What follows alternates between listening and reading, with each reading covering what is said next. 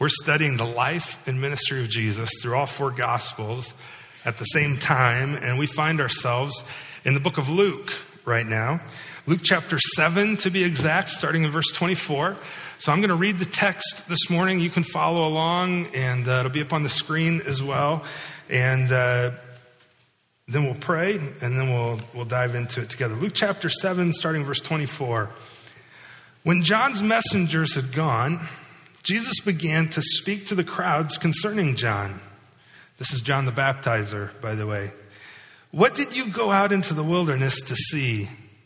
A reed shaken by the wind? What then did you go out to see? A man dressed in soft clothing. Behold, those who are dressed in splendid clothing and live in luxury are in king's courts. So what then did you go out to see? Jesus asked. A prophet. Yes, I tell you, and more than a prophet. This is he of whom it's written, behold, I send my messenger before your face, who will prepare your way before you. I tell you, among those born of women, none is greater than John. Yet the one who's least in the kingdom of God is greater than he. When all the people heard this, and the tax collectors too, they declared God just, having been baptized with the baptism of John. But the Pharisees and the lawyers rejected the purpose of God for themselves, not having been baptized by him. Let's pray. Father, thanks for Jesus, and thank you for your word. I pray this morning that as we study your word, you teach us. Holy Spirit, I pray that you would speak to me and through me even as I speak, that my words would be yours, that my thoughts would be yours. That you'd use this text to challenge us and to change us. I thank you, Father, that you forgive me. I thank you that Jesus' work on the cross makes me clean and makes me pure and makes me usable by you. We thank you that you forgive all of us in Jesus' name. And I pray today now then against the enemy, his works, his servants, their works and effects. He would take your word and twist it. He would accuse us of guilt and tempt us to sin, but instead, Holy Spirit, work in such a way that we'd be changed and that we would see Jesus work in our hearts. I pray this in Jesus' name. Amen. Well, when John's messengers had gone, Jesus began to speak to the crowds concerning John. And he said, what did you go into the wilderness to see? A reed shaken by the wind? He asked that question. Well, let's back up here a little bit. First, when John's messengers had gone, we're talking about John the Baptist, right? John the Baptizer. And last Sunday, we looked at John the Baptizer. He was in prison, and he sent two of his disciples to go find out, Jesus, are you really the Messiah? Because John's in prison. He's going to be there for the rest of his life. He's probably going to die there. He's been there for about 18 months already at this point. And he's like, okay, so I'm in prison. Is it worth it? Go ask Jesus if he's really the one or if I should wait for another. And we talked all about that last Sunday. And Jesus, here's what he does, is he starts doing a whole bunch of miracles in front of John's disciples, healing people and curing diseases and all kinds of stuff. And then he says, go tell John what you just saw. In fact, here's what he says. Verse 22, he answered them. He said, go tell John what you have seen and heard. The blind receive their sight. The lame walk. Lepers are cleansed. The deaf hear. The dead are raised up. The poor have good news preached to them. And then he said this, and we didn't really touch on this verse much last week, but it fits really well with where we're going this morning. He said, and blessed is the one who's not offended by me. John, just go tell John, here's everything you see. Have trust me, and you're blessed if you're not offended by me. If you don't reject me, if you don't turn away from me, you're blessed. Trust me. I know it's hard right now, but it'll be good. It'll be good. Just trust me. Blessed is the one who's not offended by me. Well, Jesus was speaking to the crowds concerning John, and some would say that this is Jesus' eulogy of John. Because the passage we saw last week, that's the last interaction we see with John the Baptist in the New Testament.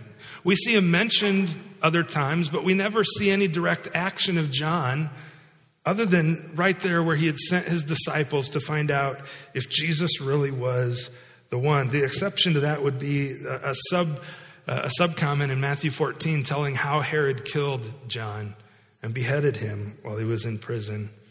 But other than that, we don't see anything else about him. So in a sense, Jesus here is preaching John's funeral. You got a funeral message today by Jesus. And like any good pastor at a funeral, what Jesus does is he honors the person who's deceased. He honors John, who hasn't died yet, but he's going to soon. And then he turns his attention to the people who are left behind. And any good pastor, any good funeral, that's what happens, right? The person who's passed away, they're honored. Their memory is talked about, and it's comforting, and it's good to remember those things. But if we're honest, the funeral really isn't about the person who's passed away, is it? The funeral is about the people who are left behind. Because nothing that I say as a pastor or anyone else says can do anything for the person after they're gone. It's all about the people who are left. It's a time of mourning for us. And it's a time often, any good pastor will then challenge us to think at a funeral, my funeral's coming. Am I ready for it? And there's a certain sense where Jesus then is challenging the people here in a really loving and tender way. See, the disciples of John had left, and Jesus turns his attention to the people who are behind, and he says to them, what did you go into the wilderness to see? And Jesus asks the people this question 3 times in remembering John and in challenging them both. John was an eccentric guy. We talked about him a little bit last week, but some of the things that he did, he's a pretty unique man. Matthew 3:4 tells us he wore a garment of camel's hair. He had a leather belt wrapped around his waist. He ate bugs and honey, and he lived in the wilderness. That was John. He was a strange dude. I mean, today, if John was alive today, he'd have his own reality TV show on Discovery Channel showing how he lived in the wilderness. That's John. He's just one of those guys. And he preached in the wilderness, and throngs of people went out to see him. And his message was this: repent, for the kingdom of heaven is at hand. Turn, for God's coming. Turn, the kingdom's here.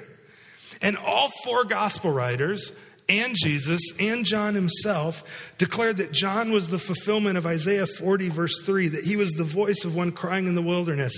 And his role was to prepare the way for the Lord, for the Messiah. John had a God-given job to prepare the way for the Messiah. John, his role, he wasn't the closer.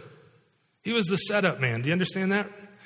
In baseball, you've got a closer that comes in the 9th inning, and if the game's on the line, you've got a lead, you put your closer in to close out the game. You put your best pitch. I mean, he just throws heat for 3, hopefully only 3 batters, and that's it, and you're done.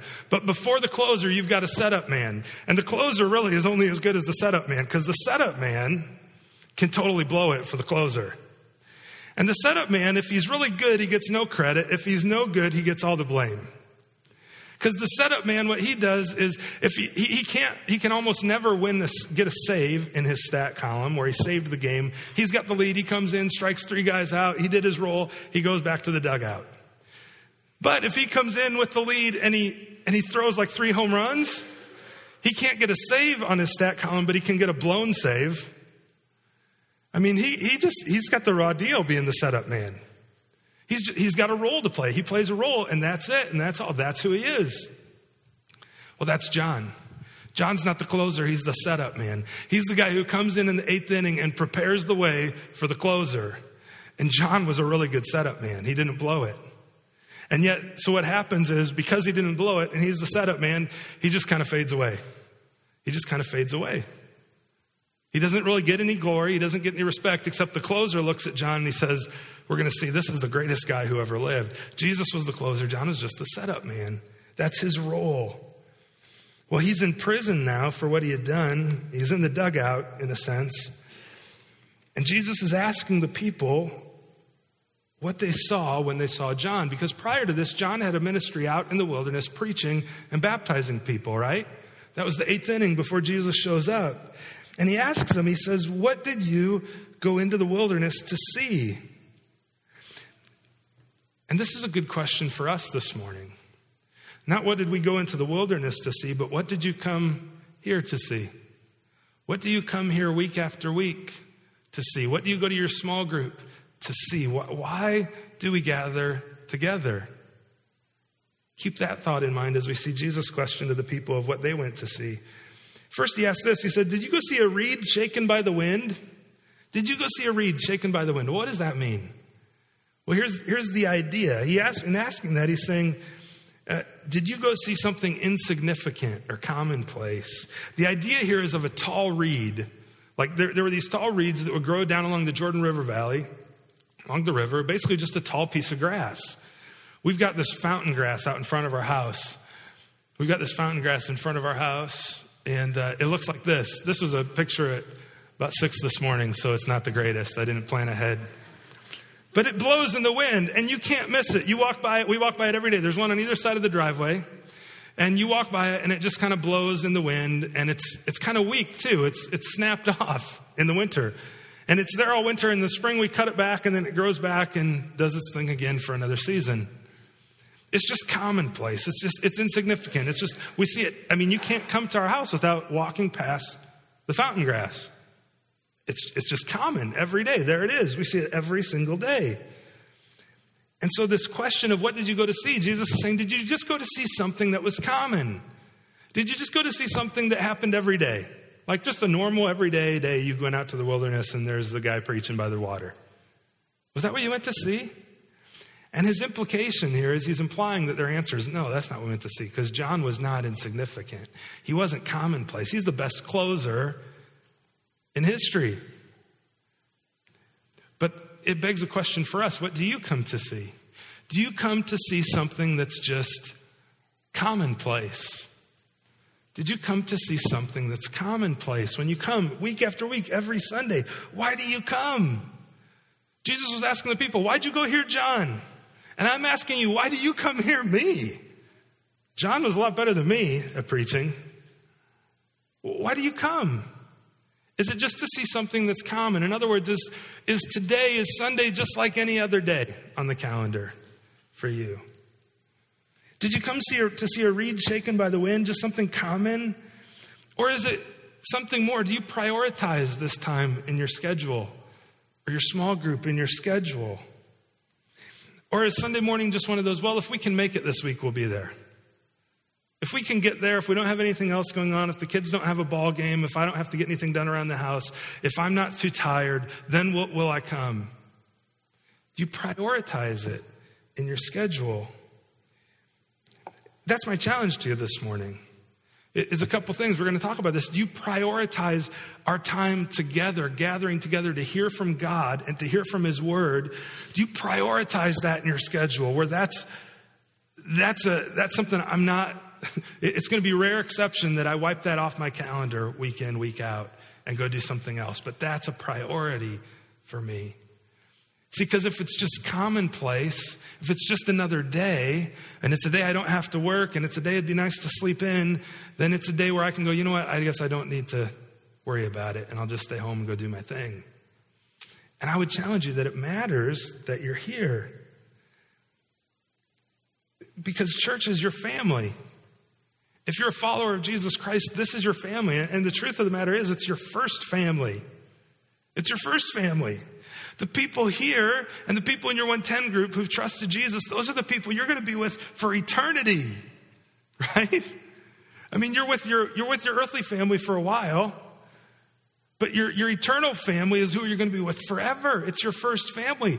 Now, hopefully, in some of you, we have some multi-generational families where we've got grandparents and parents and children who are all part of our eternal family. We talk about this in membership class. I play a little video, those of you who have been there, and you've seen this discussed, right? And everybody, your whole biological family is part of your extended church family. And you just got one great big family. It's great, isn't it? But for others of you, you're maybe the only one in your family who knows Jesus, or you're one of only a couple who do. And in reality, truth be told, this is your first family. This is the family that's going to be with you forever. If you had to choose godparents for your children, it wouldn't be people in your biological family. It'd probably be somebody from church, some of you. This is first family. Do you prioritize this? This is family time. Now, like any good family, we're not perfect. We're messed up. Like any family, we have arguments. Like any family, we don't all see things eye to eye. But we're a family, and we prioritize that time together. It's not just commonplace. It needs to be a priority on your schedule. And the people prioritized going to see John. It took a big effort to get out to the wilderness. It wasn't hop in the minivan, slam the door shut, and race down 2035 north or 1300 north to 2035 east and to get here in time, right? No, it wasn't. It was a trek out into the wilderness, a couple days. They really made this a priority in their schedule to go see John. So let me ask you, is this commonplace or is this a priority? Or is getting something done at home more of a priority? Or is a basketball tournament or softball tournament for your kids more of a priority? Yeah, but Josh, I've been putting it off for a few months and I've got to get this done. And it's just going to be a couple more weeks. I'll get it done and then I'll be there. Okay, great. I don't believe you. I don't believe you. Where's your priorities? Don't do it to please me. If you don't come, listen, you're the one who's hurting here, not me. You're the one who's missing out on family time. You're the one who's missing out on encountering God. Yeah, but it's just for a season, Josh. Once basketball season's over, we're back. Okay. Until baseball season and soccer season. I was thinking about that this week, making a priority. And I keep bringing this up, but obviously he's very much the ruler of our house right now, little Charlie, 1 month old. And I was thinking about that for him. My dad always coached me playing baseball, and I hope Charlie plays baseball if he wants to and does sort of that stuff. And if he does, I really hope to coach and to be really involved in all of that. I just think it'd be a blast. But then I thought, you know what? The way things have changed, he's really at a disadvantage. He doesn't get to go play on Sunday. He doesn't get to go to the weekend tournaments probably because this will be a priority. Now, I may have to eat my words. And it's going to be hard when I get to that point, but hold me accountable to that. Unless, of course, you want to give me 12 weeks off to go coach. Yeah? No? You're like, no, Josh, you made a choice. This is your choice to be here. You chose this career. Yeah, I know. And some of us, we need to make choices about what's our priority. What's our priority? It's got to be gathering together because God works when we're gathered together. Now, as I say this, I know there's some things where your job, you're in a profession that is of public service or in healthcare, things like that, and it's impossible, and it requires you to be gone once in a while. I get that, okay? So don't feel guilty about that. I'm not trying to throw a guilt trip on anyone. I'm just saying, where are your priorities? Is this commonplace or is this something more? And it's not just me who says this. The writer of Hebrews says it. In Hebrews chapter 10, verse 25, he says, let us not neglect our meeting together as some people do, but encourage one another, especially now that the day of his return is drawing near. And I don't know about you, but when I look at the headlines, I look at the calendar, Jesus is 2,000 years closer than when that was written. So if he thought the day was drawing near, where do you think we are?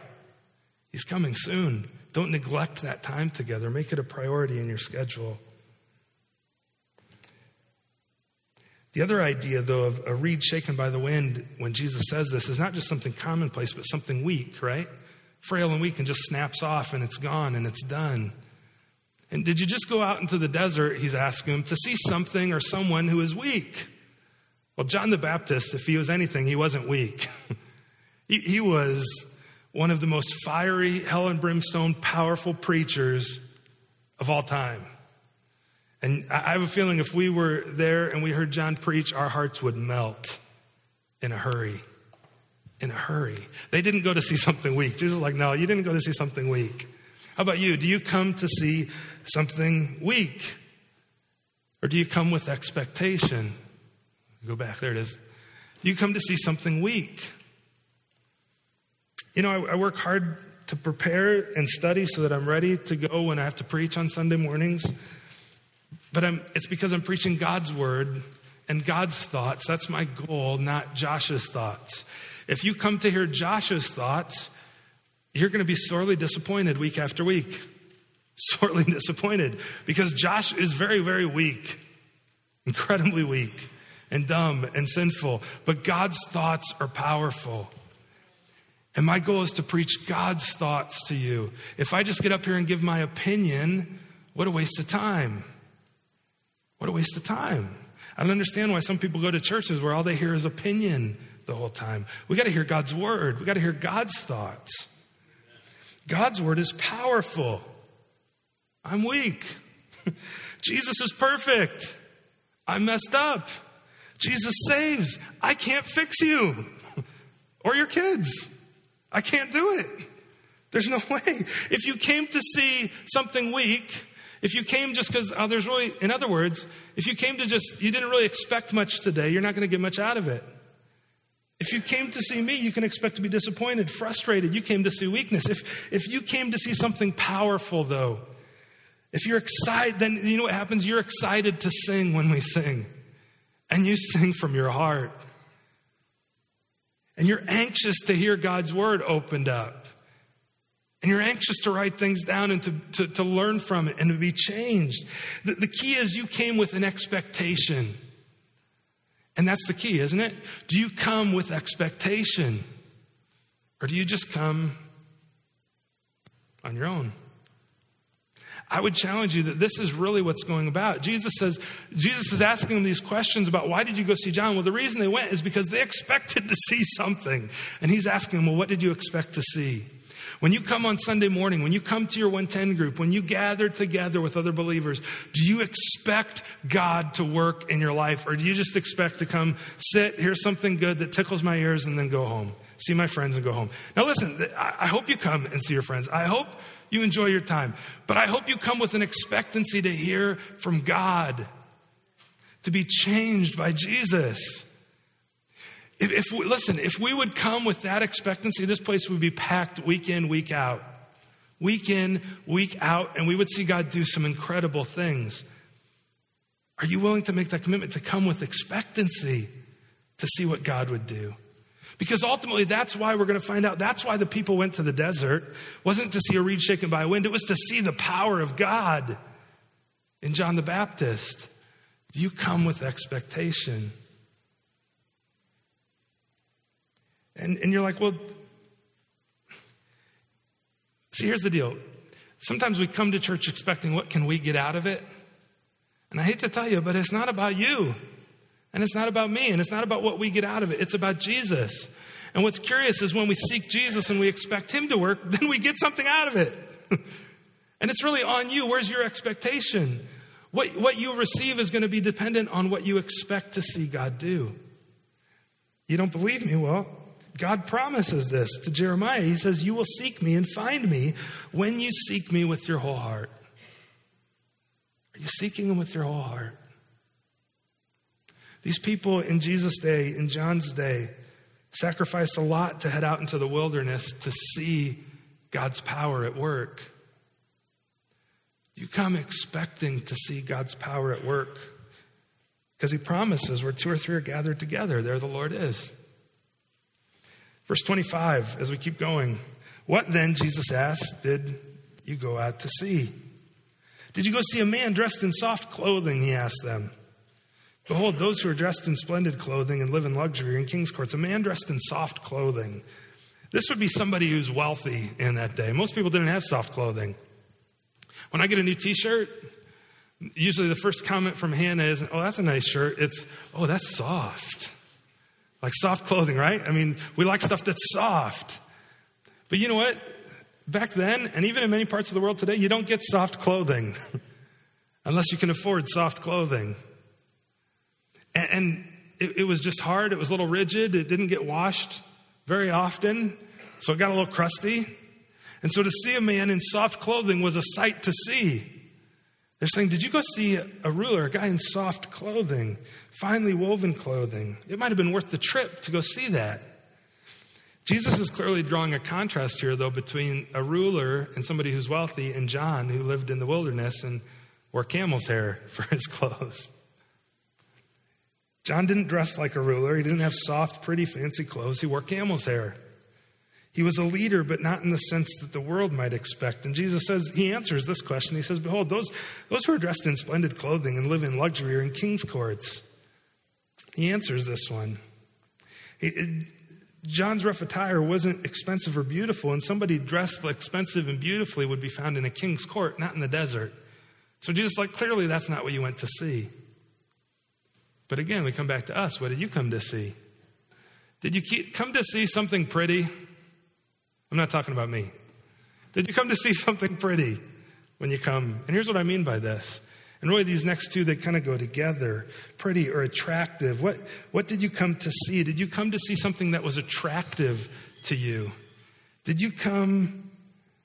I mentioned earlier that your expectation will determine what you get out of church. And, if this is your 5th church in the last 4 years, you probably won't be here for the 6th year. Did you come just to get your own wants and your own needs met? Or did you come to hear from Jesus? Did you come to hear from God? Now, there's a certain sense where the church is to be attractive, and we attract people, right? And we live in a culture that's obsessed with shiny things. And so we would do well to at least know how to speak that language and update the look and feel of our facility. We work hard to make sure the bulletin looks good, the slides look good, all that sort of stuff, so that that's not a hindrance in our culture for somebody encountering God. But if all you come is to just see something you want to see, come to see God. Come to see God, not to see something pretty. Or how about this? Did you just come to see, and that's why I said these two things go together, something entertaining? Did you just come to see something entertaining? Now here's the truth. If the music was awful, or if the presentation was shoddy and I wasn't prepared and I never really preached God's word, or I just droned on and on like the guy on Ferris Bueller, or whatever it was, you wouldn't keep showing up. You'd just be like, oh man, that's brutal. I mean, there's a certain sense where we want to be excellent in our presentation and all that stuff. But there's also a certain sense where we can only be so excellent, and we're not going to let that get in the way of just simply preaching God's word. And we do try hard at that, but it's not the ultimate thing. So why are you here? If you've been following Jesus, why are you here? Now, those sorts of things are important, that attractional side to somebody who's never met Jesus. But those of you who are following Jesus, why are you here? Why are you here? What did you come to see?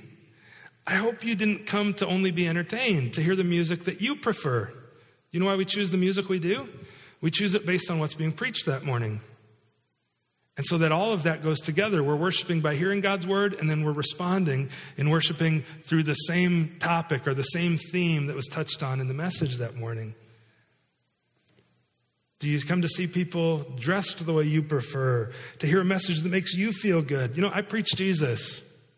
And sometimes that's going to make you feel good. Sometimes it's going to make both of us feel pretty rotten. But it's all about Jesus. Do you get out at the time you prefer? I try to keep to a certain time to rescue the nursery workers. But sometimes I go a little long. I'm a little windy. But it's about Jesus. It's not about what we prefer, right? What's your expectation? It's not about us. It's all about Jesus. Verse 26, what then, Jesus says, did you go out to see? Now he's making this closing argument here. He's bringing the funeral to a close. He says, what'd you go to see? He goes, a prophet? He goes, yeah, you went to see a prophet. That's why you went. And you went, and actually much more than a prophet. You went to see a prophet. You went to see somebody in whom God's power was at work. You went to see God's power. You went to hear from God. That's what a prophet did. A prophet spoke from God to the people. And this was the first time a prophet had shown up in 400 years when John the Baptist comes and starts preaching. There had been just incredible dryness of hearing from the Lord. A drought, right? And John was more than a prophet. He was the prophet. He dressed like a prophet. See, there's another guy in the Old Testament who dressed pretty similar to John. His name's Elijah. Prophets dressed like John. John dressed the part. And he was a prophet who spoke on behalf of God, the first, as I said, in over 400 years. But he was more than a prophet, Jesus says. How was he more than a prophet? Well, first, I would say John fulfilled prophecy. Jesus answers why he's more than a prophet in the next 2 verses. Verse 27, this is he, John, of whom it's written, behold, I send my messenger before your face, who will prepare your way before you. Jesus is quoting a combination of 3 verses here. Malachi 3:1, Exodus 23:20, and Isaiah 40, verse 3. And all of it he's applying to John, that John's the one who's preparing the way. He's the setup man. I'm the closer. He's the setup man. And he was more than a prophet because he's actually prophesied about. He's not just a prophet. There were people who prophesied about him. He's the prophet. He's the setup man before the closer. That's John. God had his plan for John set in place long before John ever came on the scene. And the truth is, he's got a plan for you that he's had written down long before you ever came on the scene. And we would learn from John in the sense that John fulfilled his role and then he died. And for us, we should follow God, fulfill our role that he calls us to do. And when we're done, well done, good and faithful servant. And we go home. That'll be a great day. That'll be a full life. See, the psalmist says it this way, your eyes saw my unformed substance, in your book were written, every one of them, the days that were formed for me. When as yet there were none of them.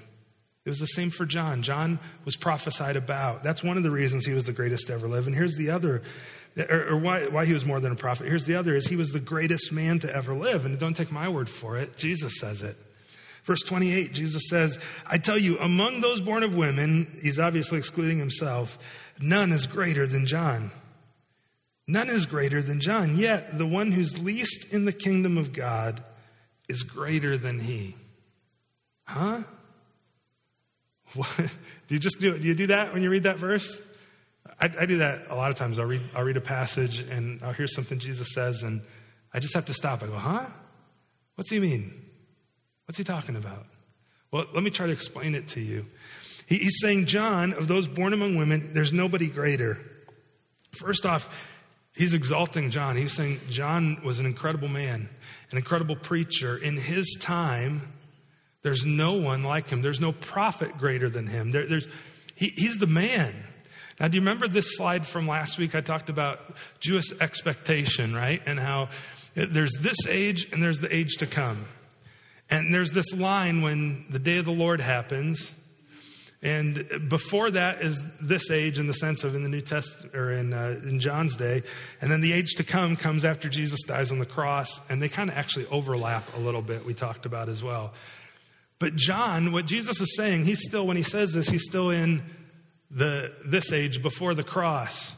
And he's saying of John, there's no one born of women in this age who's greater. There's no prophet who's greater. But he's saying, but those who are born into the kingdom of God, those who, when Jesus inaugurates the kingdom after his death on the cross, which is after John, all of a sudden, everything John prophesied about, we see with our eyes. And we know by faith through God's word. So there's a certain sense in which we have it better than John. John was a great man, but because we know Jesus and we're saved and changed by his grace and we're on this side of the cross, there's a certain sense where Jesus is saying, but being a participant in his kingdom now is so much better than even John. And that's part of this expectancy piece. Do you understand that you're a part of God's kingdom, that you've got a role to play in Jesus' kingdom? And he wants you to play it. And there's no greater part, even if you're just a setup man. And you get no credit for it. And you don't get paid much for it. Are you willing to play the role? Do you come with expectancy to see God work? And see, that's the question, and that's the thing that Jesus is implying. No, you went to see a prophet. And my question to you then, not those things, but did you come today to see the power of God at work? Did you come to see God work in your heart, in your life? Is that why you come to hear God's word preached? Is that why you come to sing his praises? This morning's kind of a gut check morning. More than it is big, here's how I apply this week. No, this is how I apply it for the next years of my life. Is this a priority? You come with expectancy to see God's power. Because if you don't, There's two options. See, what happens here in these last two verses of this passage this morning in 29 and 30, if you've got a Bible that has red letters, this isn't red. Like the red letters usually designate things Jesus said. And there's some debate whether or not these next two verses are actually something Jesus said, or if it's something that Luke actually put in the text as a commentary on what had happened.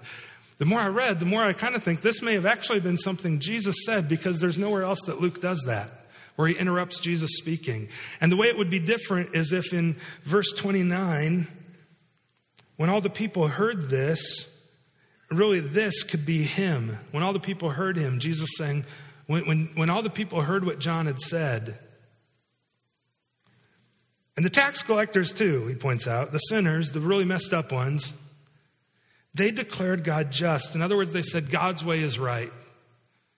For they had been baptized with the baptism of John. Now, John's baptism was one of repentance. Repentance is simply, it's a fancy church word that means I turn from my way of life to Jesus' way of life. From me and my sin to Jesus and his righteousness. I simply turn to Jesus. That's repent.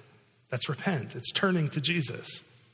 And John's baptism was one of repentance. And Jesus contrasts two different groups of people here. The first line, he says, when the people who went out to see John, just the regular everyday people, they went with an expectancy because they knew there was a prophet there and they wanted to hear from God. And in their expectancy, the tax collectors too, they declared God just. They said that was God at work.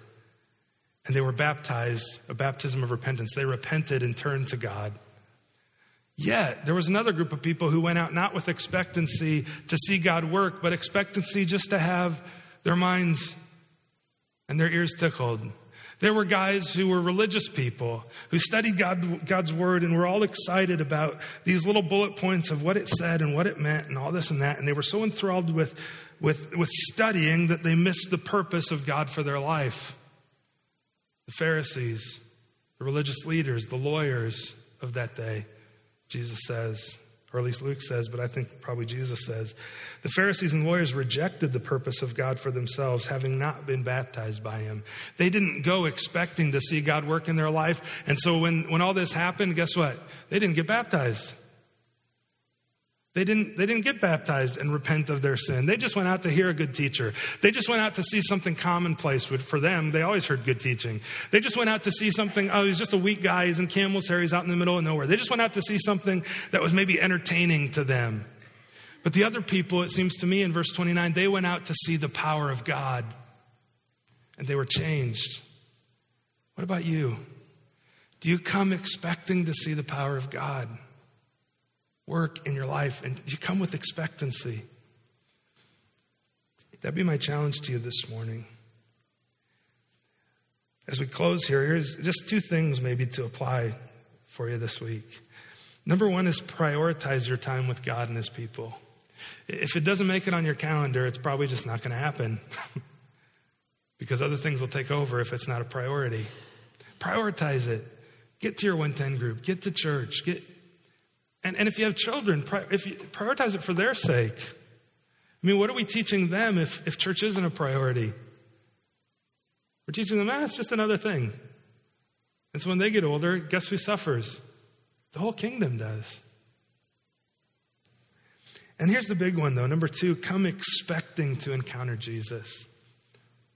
Maybe you just tape something on the dashboard of your car, on your mirror, in your bathroom, whatever it is that would remind you on Sunday. Put a reminder on your phone that goes off at 9 o'clock.